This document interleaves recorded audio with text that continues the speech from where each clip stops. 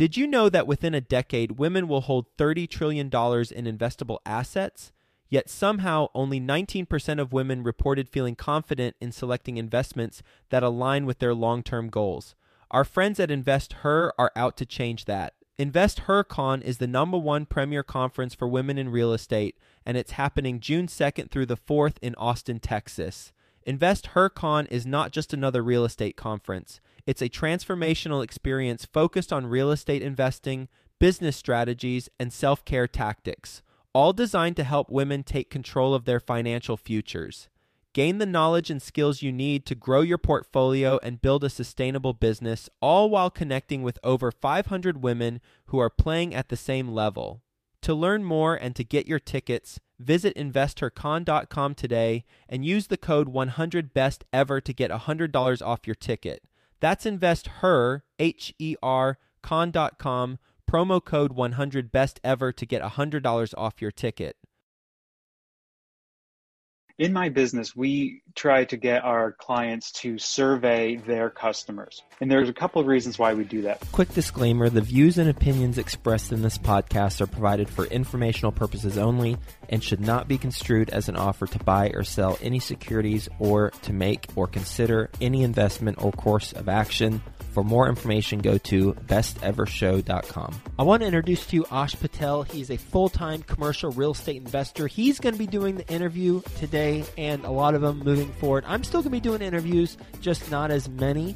And he is going to ask tough questions while still building rapport. That way it's not awkward. He's a good friend of mine. Join me in welcoming Ash Patel. Hello, Best Ever listeners. Welcome to the Best Real Estate Investing Advice Ever show. I'm Ash Patel, and I'm here today with our guest, Stace Caseria. Stace is joining us from Boston, Massachusetts. Stace, how are you today? I'm doing great, Ash. How are you? Wonderful. Thank you for joining us. Best Ever listeners, today is Skill Set Sunday, where we talk about a specific skill set that our guest has. Stace is the owner of Trust Deep, a branding agency, and Evergreen North Properties. Stace has 20 years of investing experience and currently has 4 properties, a small apartment building, and a syndication. Stace, before we get into your skill set, can you tell us a little bit more about your background and what you're focused on now? Sure. So I've been investing, like you said, for about 20 years. I've also been involved in advertising for about 20 years. So the same time that I was building my career in branding and advertising marketing, I was also building my portfolio of properties. And my focus right now on my business, but I'm hoping to shift that to real estate in the future so that I'm handing off some of the duties of my job to the folks who work with me and going out looking for new investment opportunities and hopefully being able to take a little bit more time to do that and less time behind the desk. That's interesting. A lot of people almost do it the other way. They hand off their real estate tasks and focus on their career, but you're looking to transition into real estate. Absolutely. And there are things I'm trying to bring over to my real estate practice from my marketing practice. What lessons have I learned helping people build brands, retain customers, build loyalty? How can I translate that to my tenants and how I deal with them?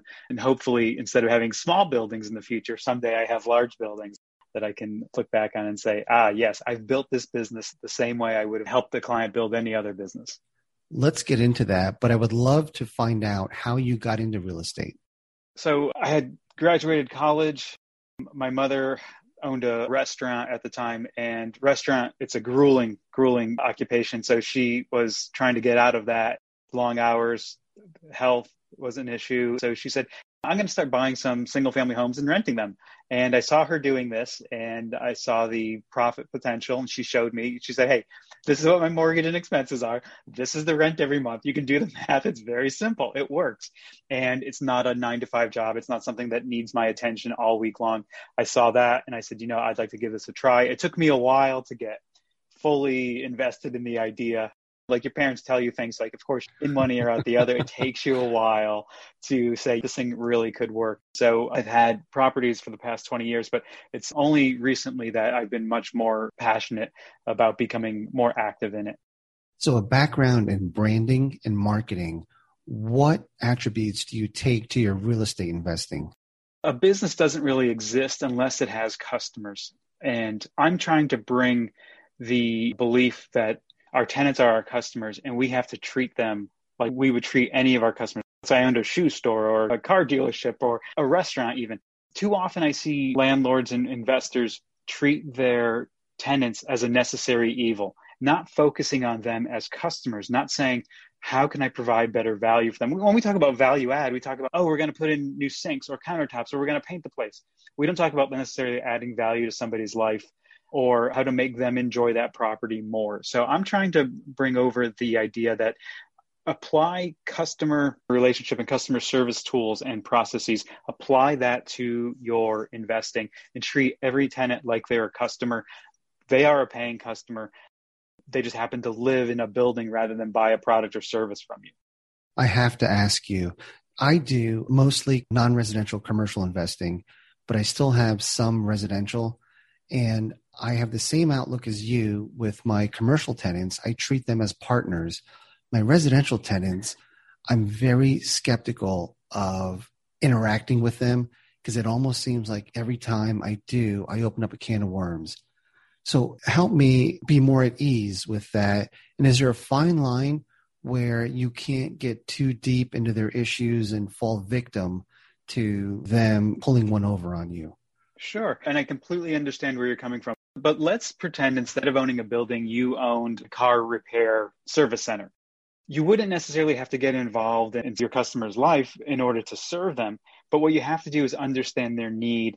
And you have to make sure that you've done everything you can to fix their car and get them on their way.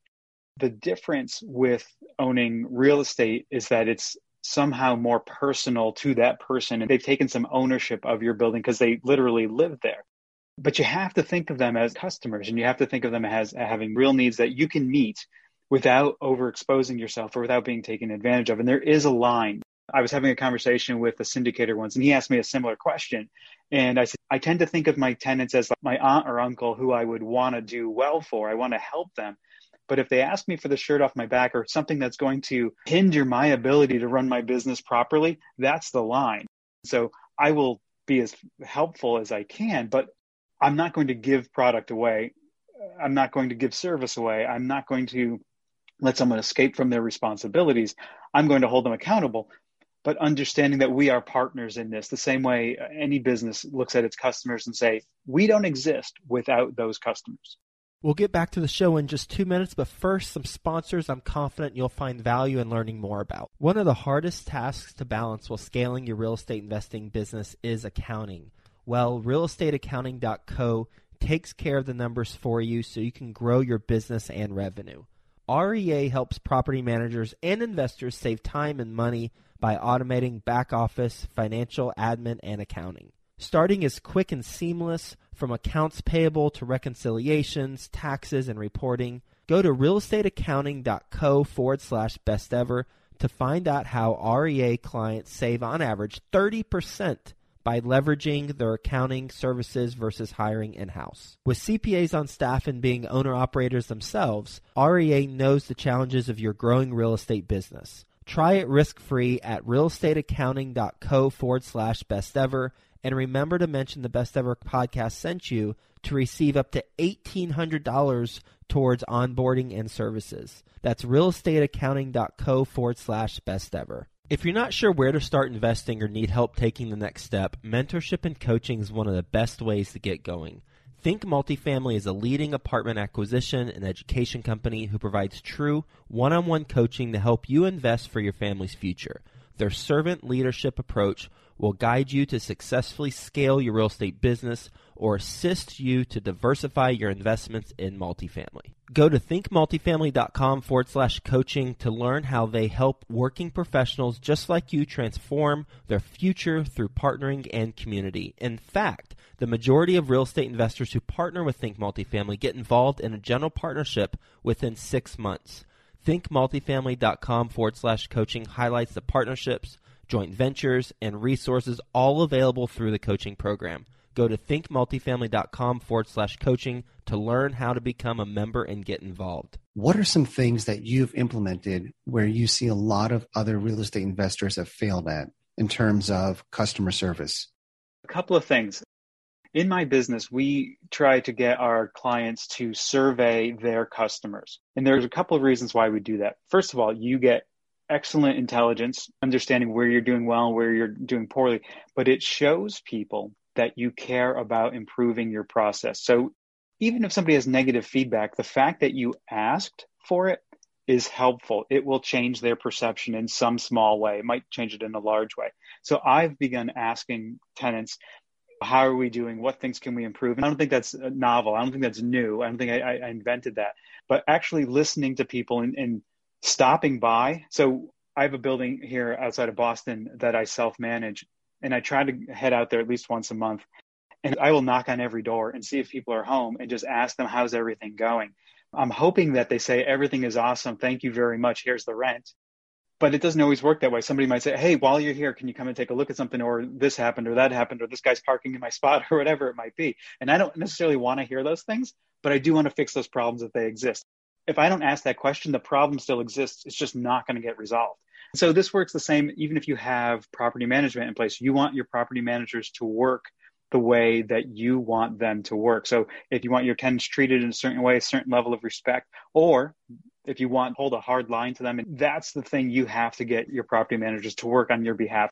So the same way when I go in and I've got my agenda, the things I need to get from people, you got to get your property managers doing the same thing. How do you get them to be as attentive as you are?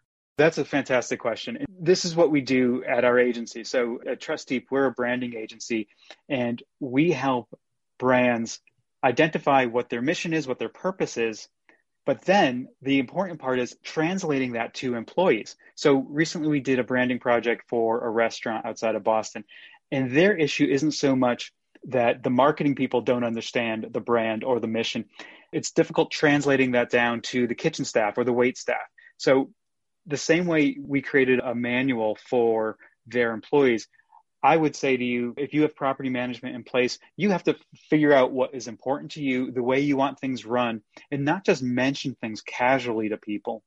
You have to codify it, document it, put it on paper, give it to them, make sure they read it, quiz them on it, get them to understand that this is real. It's not a suggestion. And this is what I mean about translating processes or procedures over from marketing or running a business or even working in the corporate world, translating that over to your real estate, is that in corporate America, we would have a procedure manual, like standard operating procedures, right, of how we do things. There's nothing wrong with having that for your property manager. So they probably have a ton of landlords who they work for, and they run the gamut from people who really care, people who don't care, people who want this, people who want that. You have to let them know crystal clear, this is what I expect from you. And putting it on paper is the way to do it. Checking in with them, like a progress every quarter or something like that, holding them to those things. And it's not just the guy who owns the property management company. It has to filter down if he has people working for him, people who are knocking on doors looking for rent. It has to filter down to those people. That is great advice, because there's so many people who complain about their property management company. But had they implemented some of these systems and quiz them and follow up, the experience could be a lot different. Oh, yeah. I can't expect people to know what our intentions are or our expectations unless we put those down on paper. I mean, there are basic things like I expect rent to be collected on the 1st. I expect if there's a problem with the plumbing to call me. Those are basic things. But you have to go beyond that and say, how would another business run? Whether this was a bakery, a bowling alley, anything like that, how would they run? They would have a set of procedures, how to get the best work out of their employees. It's the same way with a property manager or running a business. You have to say, how do we optimize what they're doing? And it's not like, hey guys, please do a good job for me, because everybody wants to do a good job. But what does that mean? You got to be specific about what that means. Have there been instances where this customer service mentality has backfired on you? Why do you ask? Because I'm still thinking of a lot of my colleagues that are residential heavy investors, and hearing this, I'm sure in their minds they're thinking, no way, I want to interact with my tenants as little as possible. So I want to hear about how this backfired, and what advice would you give to those people that have just had so many bad experiences interacting with residential tenants? Maybe it's a Class C apartment where there's professional tenants that know how to game the system. I'd love to hear your thoughts on that. Sure. So I do have a set of tenants who fit the bill here. And I have to keep reminding myself that for me, this is an investment. And at the end of the day, I leave and come home to my family, but they live in that building. So they've lived there far longer than I've owned it. So they've been there 20 years, maybe 18 years. And they have a feeling of entitlement or ownership to the building. And I will do most things that they request as long as it still sits within my objective. So they've asked for a few things. So I'm, okay, fine. We need to make some improvements, renovations. That's fine. But when the tenants start to ask for something that makes me deviate from my plan, whether that's a profitability or time commitment or nuisance to other tenants, for instance, that's where I draw the line. And I've had to do that recently and say, listen, you're starting to sound like a homeowner here, which is a good mentality to have, but not here because I'm the homeowner here. And so I said, if you want to own a home, that's fantastic, but this isn't it. So we had to have a clear understanding. You have to do that dispassionately. I couldn't get upset with the guy because he's going to take it much more personally. Like I said, at the end of the day, I leave and come home. He lives there. He thinks that's his home. It's not his house. He doesn't own the building. I do. But he believes it's his home and he should feel that way. I do like when people feel ownership of the property. They will take better care of things. But when they cross a line, you have to redraw that line and say, this is where it is. This is how it is. At the end of the day, I own this place. I'm going to try and make you as happy as possible. It's like the same thing. It's like you walked into the car dealership and said, I want this car for free. No level of customer service is going to allow somebody to break their rules of good business. So that's the same thing I would say to people. It's not about being a pushover, or it's not about letting your tenants walk all over you. It's about recognizing them as human beings, as people who have hopes and dreams and stuff like that, just like I do. But there's a line, and I'm going to do everything I can to help them until we get to that line. Stace, in your opinion, has this mentality helped you retain tenants? Yeah, not just retaining tenants. So every year there's an annual rent increase. So something I've started doing is I use Rentometer to get data on rents in the area.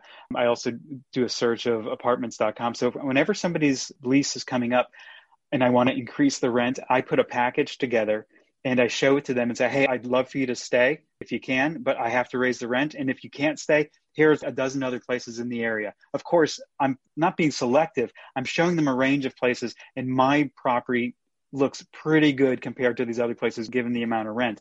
So I find that to be very useful. The last time I did this with a tenant, his reaction was he looked at the rent increase and said, that's not bad. That's what I want. So this is the same thing other businesses would do. They would tell you, we have to raise the prices, but they would tell you what you're getting for that. They would tell you why they're getting it, rather than somebody just saying, hey, I'm raising the rent because it's January. That's very arbitrary to a tenant. I mean, giving them a reason why and giving them a way out and saying, you know what, if you don't want to live here, that's cool too. Nobody has left since I started doing that process. And you go there in person and deliver a rent increase. Generally, I mail them. It happens that I was on the property for something else and I handed it to this guy and he opened it and read it right there. But typically, I would just throw them in the mail. As much as I'm saying I want to be this great guy, I do want to limit my time out there because I have other things to do. I have a business to run. I've got a family. But if there are times when I need to be there just to make sure that people know who I am and recognize me and they have a personal relationship with me, I will take those opportunities, like I said, to knock on doors. If I've driven all the way out there, because it's outside of Boston, if I've driven out there, I'm going to spend the time and knock on doors and talk to people and do what I have to do.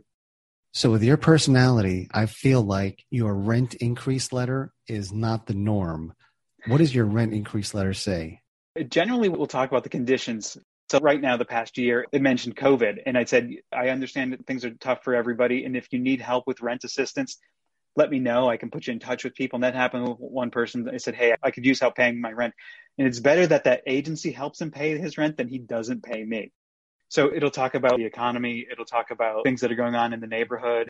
I think once there was a new building that was being constructed saying, I know that there are other options. There's this new building being constructed. Spoiler alert, it was much more expensive to live there than my place. But I just want to be transparent about what's going on. I might also say in the past year, I've also done these renovations to your apartment, whether I painted or put a new carpet or something like that. Just so we're on the same page. I'm not doing this arbitrarily in giving you new carpet because I'm an awesome guy. This is a business for me. So I want to be human, but I also want to be professional about it. We'll get back to the show, but first, some sponsors I'm confident you'll find value in learning more about. Mark your calendars for the Best Ever Conference, February 24th through 26th, back in person at the Gaylord Rockies Convention Center. Join the experienced community and phenomenal speakers for a weekend of learning the best commercial real estate strategies, building relationships, and, quite frankly, having fun. As a bonus, once you purchase your ticket, You are put into a mini mastermind group of 8 to start making connections with other commercial real estate investors immediately. Get the lowest prices right now at BEC2022.com. That's BEC2022.com. I love that approach. I wonder how few people actually do that. I would envision a lot of people just say, hey, by the way, your rent's going up January 1st. Here's a new amount, period. The problem with that is that somebody questions it. You need to have rationale for it. The same way if your cable bill's going up, you want some sort of rationale or else it's going to bother you, right? They said, hey, we've added 16 new channels and now it's in HD and you've got this DVR thing. And like, okay, I'm getting value for this extra increase. If they just said, hey, your cost is going up, take it or leave it, you'd be like, why? I need to understand why things are happening. And if you explain things to people, for the most part, I think people get it. They understand that you're there, not as a humanitarian, but as a business person. That is a great philosophy.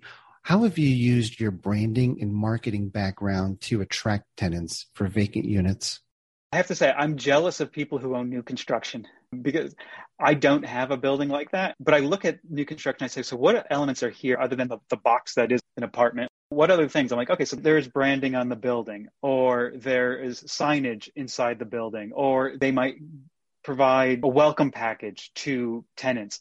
So I try to do little things like that where I can to maybe get closer to what the experience might be, a much nicer building, because I'm in the C-class building, but I would love to have a much nicer building, bigger building, newer building.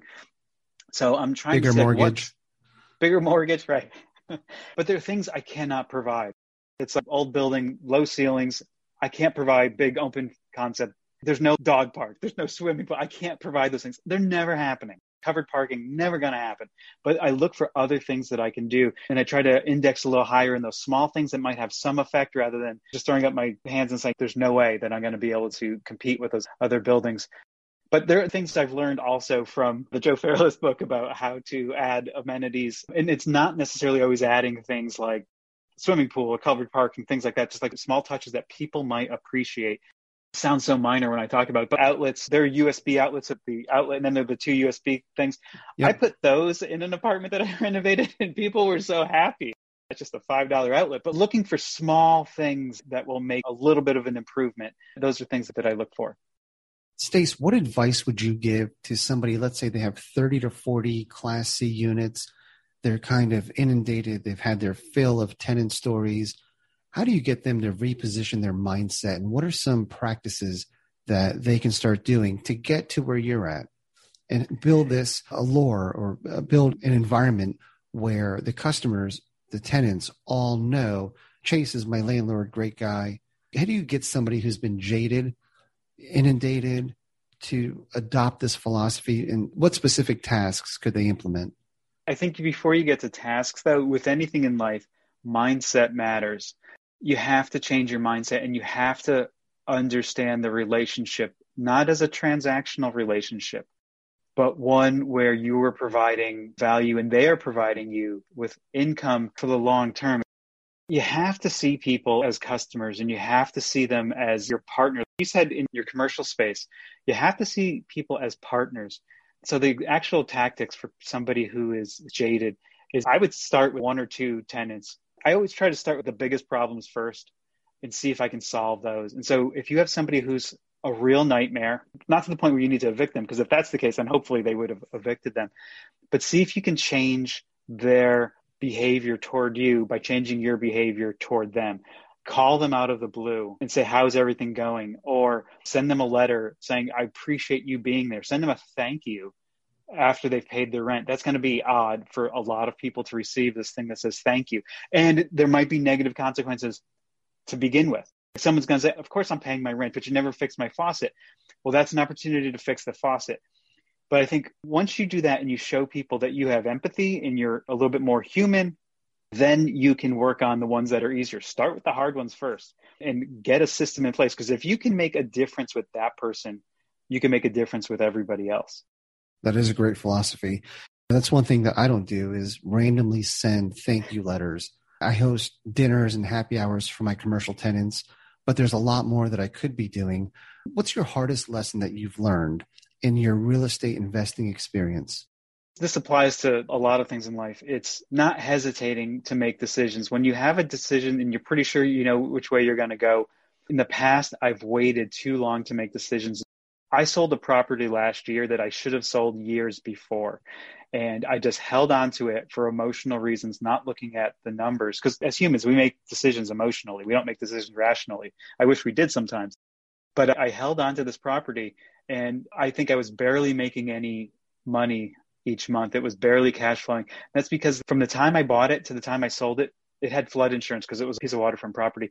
Flood insurance had gone up 10 times year after year after year. And I kept saying, maybe I'll catch up to this. And there was no way rent was ever going to increase at the same rate. And I just loved the property being on the water and everything. But I had to realize I should have done this years ago and then just taken that cash and done something else. But lesson learned. Something else I wanted to mention before, you said you do happy hours with your commercial tenants. Something that I started doing with my residential tenants is every Thanksgiving, I send them a gift card for the local supermarket, because Thanksgiving is an important time with my family. So that's a way that I can show them some appreciation. And people were blown away the first time they got it. It wasn't a lot of money that I was sending each person, but it was certainly noticeable. That is amazing. And simple practices for people to implement. Absolutely. Yeah. Tell me more about your syndication. I'm working with a syndicator now, so I'm invested completely passively in that deal. I would love to transition into syndicating myself, find a syndicator who I can work with, who might be looking for somebody who brings marketing and branding experience to sort of have a value exchange there. But I see that as such a powerful force. I know I'm on the Joe Fairless show here. He opened my eyes to this thing called syndication. And whenever I read the book a few years ago, I was like, this is an amazing thing. I want to become more active in syndications, and I'm trying to invest in them passively at the moment to sort of understand how they work beyond just reading about them in books, see how they work in real life. And hopefully soon I will work with a syndicator and lend my skills, whether it's how to deal with people or managing the property or helping with marketing, branding of the property itself. I think you would do very well using your skill set, your mindset, and your customer service practices on a much larger scale. So, Stace, thank you very much for joining us today.